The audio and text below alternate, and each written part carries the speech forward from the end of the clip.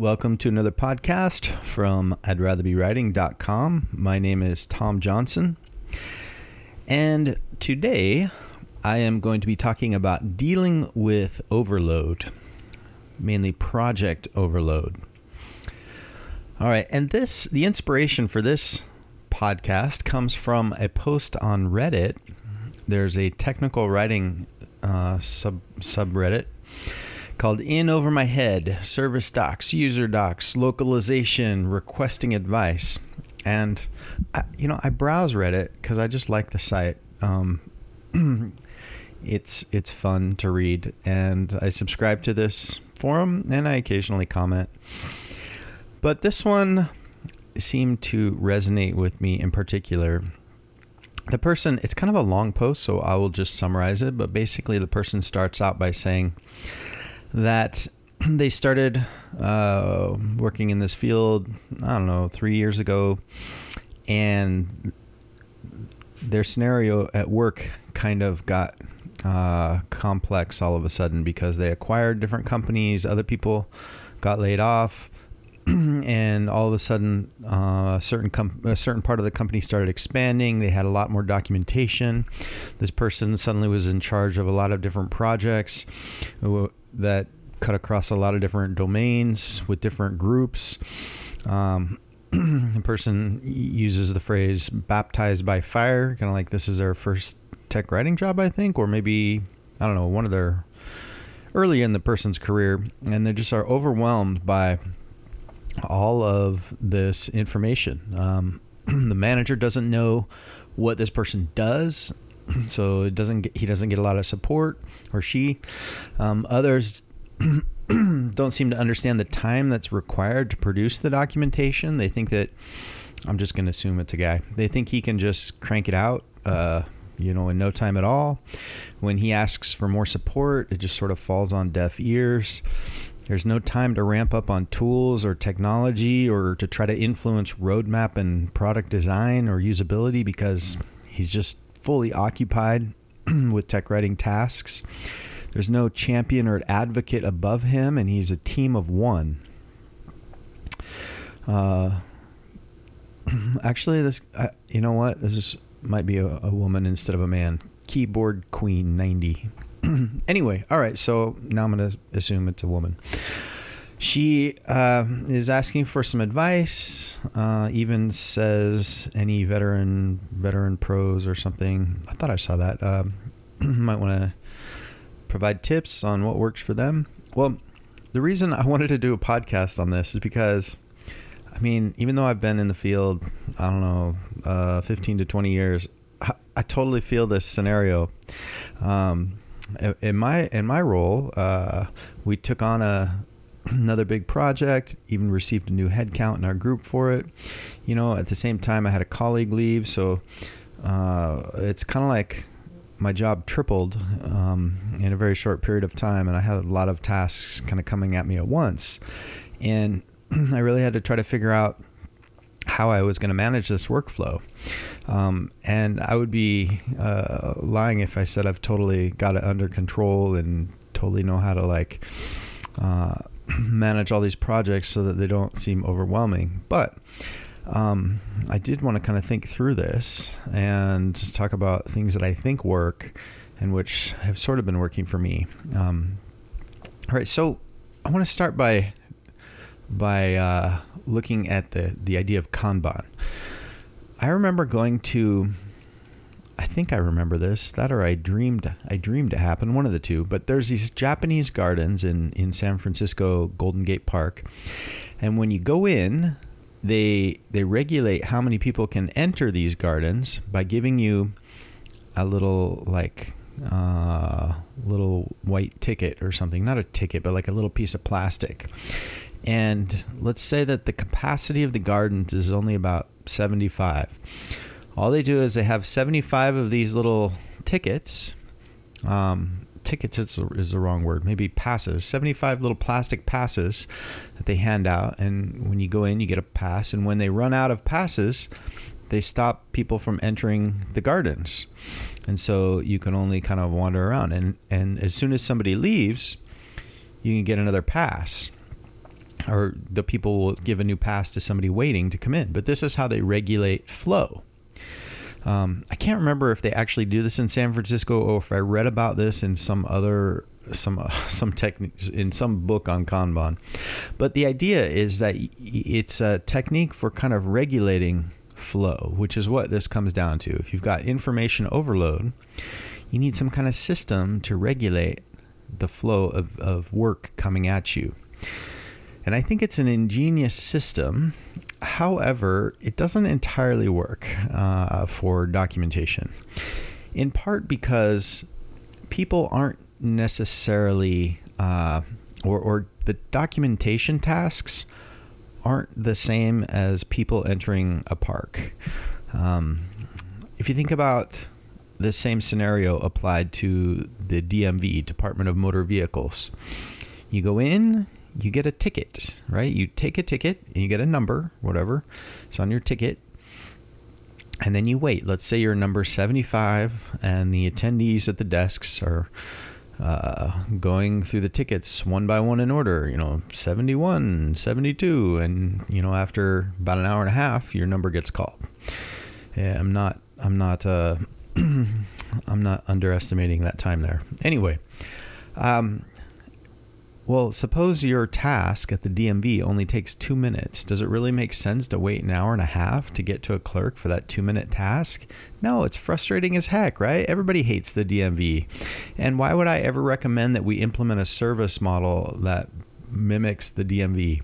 Take a number and then just wait in line.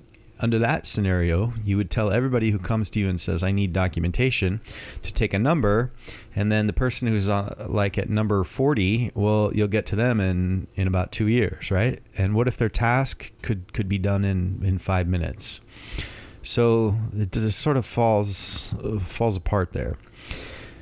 But you need a framework in general, right? Like you can't just go scatterbrained in every different direction based on who's yelling the loudest at you and who needs it now. And then you find out some people who need it now are just trying to meet a fictitious deadline and so forth, or they have an internal beta or something that's kind of not a super important deadline. Or it's just like a stretch goal they're trying to meet to finish everything. And if you operate in this way, you'll get burned out. If you're constantly operating in crisis mode, where like you're always heads down working on a doc that's due in a few days, and it's a really important doc, and it's like as soon as that's done, you've got another one, and it's just like this barrage of docs hitting you, and everybody just asking so much of you all the time. Trust me, if you keep operating in that quadrant, that high stress emergency quadrant, the future doesn't look good there, right? We burn out. So the process that has sort of been implemented in the software industry to handle this is the Agile Scrum process. And I've written about this in the past, and I'll link to it. But the basic idea is this. You have a backlog of stuff, right? Whole big... honestly, I have like around 250 tickets in my backlog, like issues that I need to address in the documentation, right? So you have a big backlog of these tasks. You have to identify which are the highest priority. So sort through them. You probably know which ones are the most important, probably things that are releasing for real to customers externally, and tasks that align with executive priorities. Like, what does your leadership care about? So identify some high priority tasks, and then take a 2-week period of time and assign some of those tasks to that 2-week period of time. How many tasks can you knock out in that 2-week period of time? Well, you'll figure this out sooner rather than later. Usually you attach like a number of points to each task, and then you can say, after you do a few of these 2-week sprints, you can learn that, I typically can knock out 20 points. So if one task that takes a half a day is 1 point and a full day is 2 points, then I could probably do like 7 or 8 tasks, right? So load up your week, right? Load up your sprint with these tasks, and then try to throw in some quick wins. Some of those tasks that are like quick updates. Maybe there's a formatting issue on a page or broken link or something that you can do in under an hour, right? Hopefully a broken link wouldn't take an hour, but you know what I'm saying? Things that are the easy things. Right, so fold those in, even if they're not high priority. It doesn't make sense to just push them out, right? You need a break anyway from more substantial tasks. And then proceed to work on the items in your sprint. Now, here's where people typically don't understand doc processes, so nobody will think that you even have a sprint, right? But when people ask for docs, you can tell them that you've got a doc sprint, and you can show them what's currently in your doc sprint and tell them, hey, I will assign your task to an upcoming sprint that's at least 2 weeks into the future, if not 4 or more. And people are usually satisfied when they have some kind of sense of a real timeline for when their work will be worked on. It appeases them. I've had people it sort of puts I'm getting tongue-tied. It makes them much more patient. They're sort of waiting because they know that their task is not forgotten. It's just not worked on immediately. And it makes sense that you can't just drop everything and work on their task right on the very day they ask for it. No engineer works like that. If you tell an engineer you need something, you would expect them to assign it to an upcoming sprint, and maybe they will work on it within a month. All right. A few other thoughts are any process is usually a good one. It's hard to stick with a process. Sometimes when we're really in crisis mode, we don't have time to prioritize our backlog and assign items to a sprint and maybe even assign points to them and to report on them and to reflect. All that takes time, right? And so as soon as we hit the crisis mode, that might be one of the first things that we drop. And then it may take a while to pick it back up. But I think that it only does us a disservice in the long run when we drop and discard our process, because now we begin operating full time in that mode. And that's never good. At the end of this sprint, you want to kind of report on some of these updates you've made, like send out a list of the things you've updated and worked on so that people know what you're working on. And then your manager and others who don't understand docs will begin to see that, this person has a certain productivity and they're doing things and they're accomplishing this and that.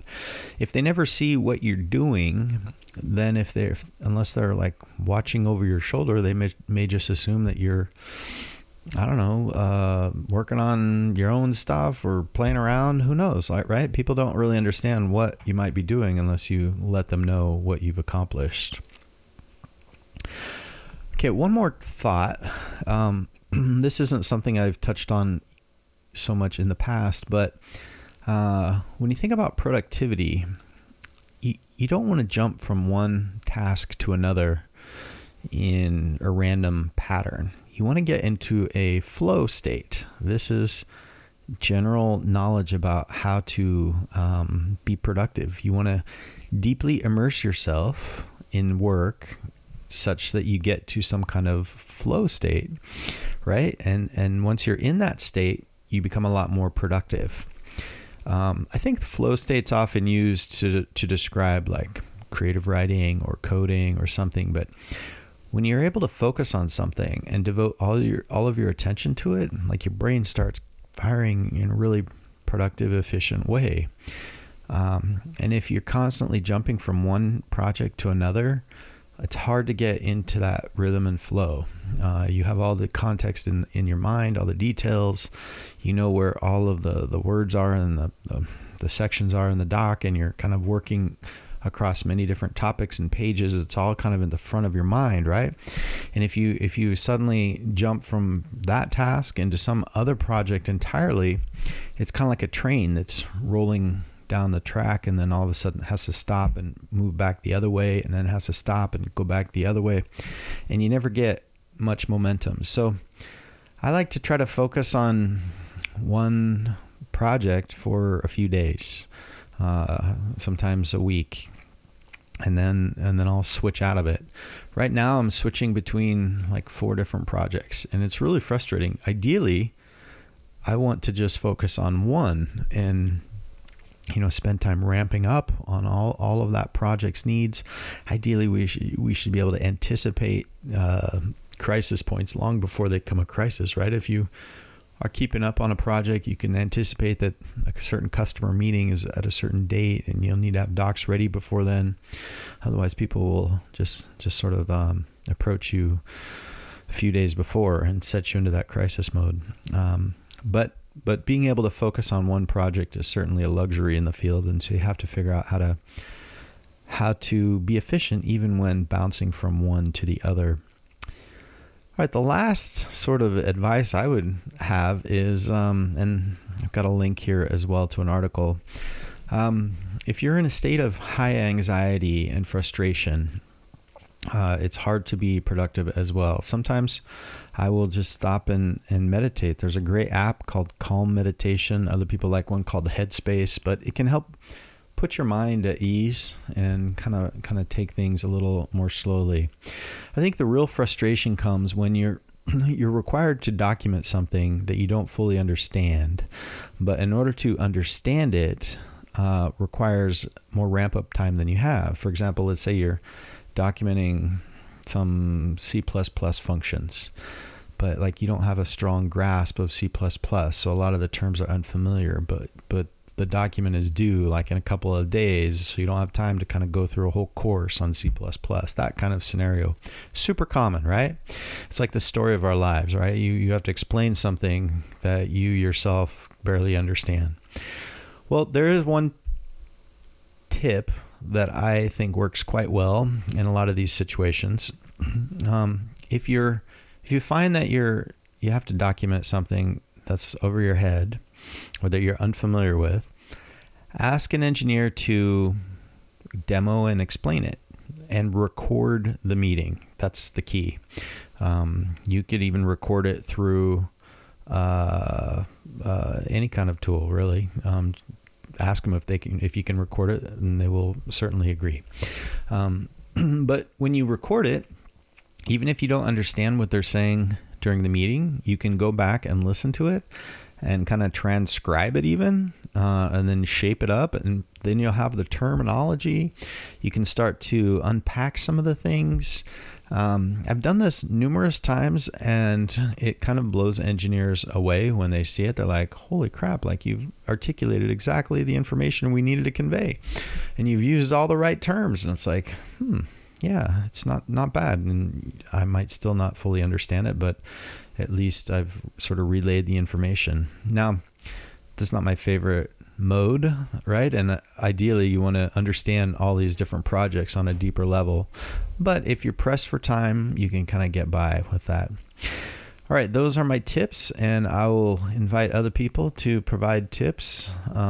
If you have good strategies for dealing with information overload, too many projects, the sort of scenario this person described, feel free to add them in the comments. Again, my name is Tom Johnson. I'm at I'dRatherBeWriting.com, and just to plug my upcoming workshop on November 19 in San Francisco, I'm giving a full day API documentation workshop. This is perfect opportunity to learn all the tools, the techniques, the best practices, the strategies for doing API documentation. If you're trying to take your career up to the next level, you need to move into this space, more or less. Like, especially if you're in the Bay Area, you want to become the technical writer working on API doc projects, and you want to have the confidence to really know that you're doing it well, and so that you can guide engineers, they can look up to you and see your recommendations and approaches as a model. All right, thanks for listening.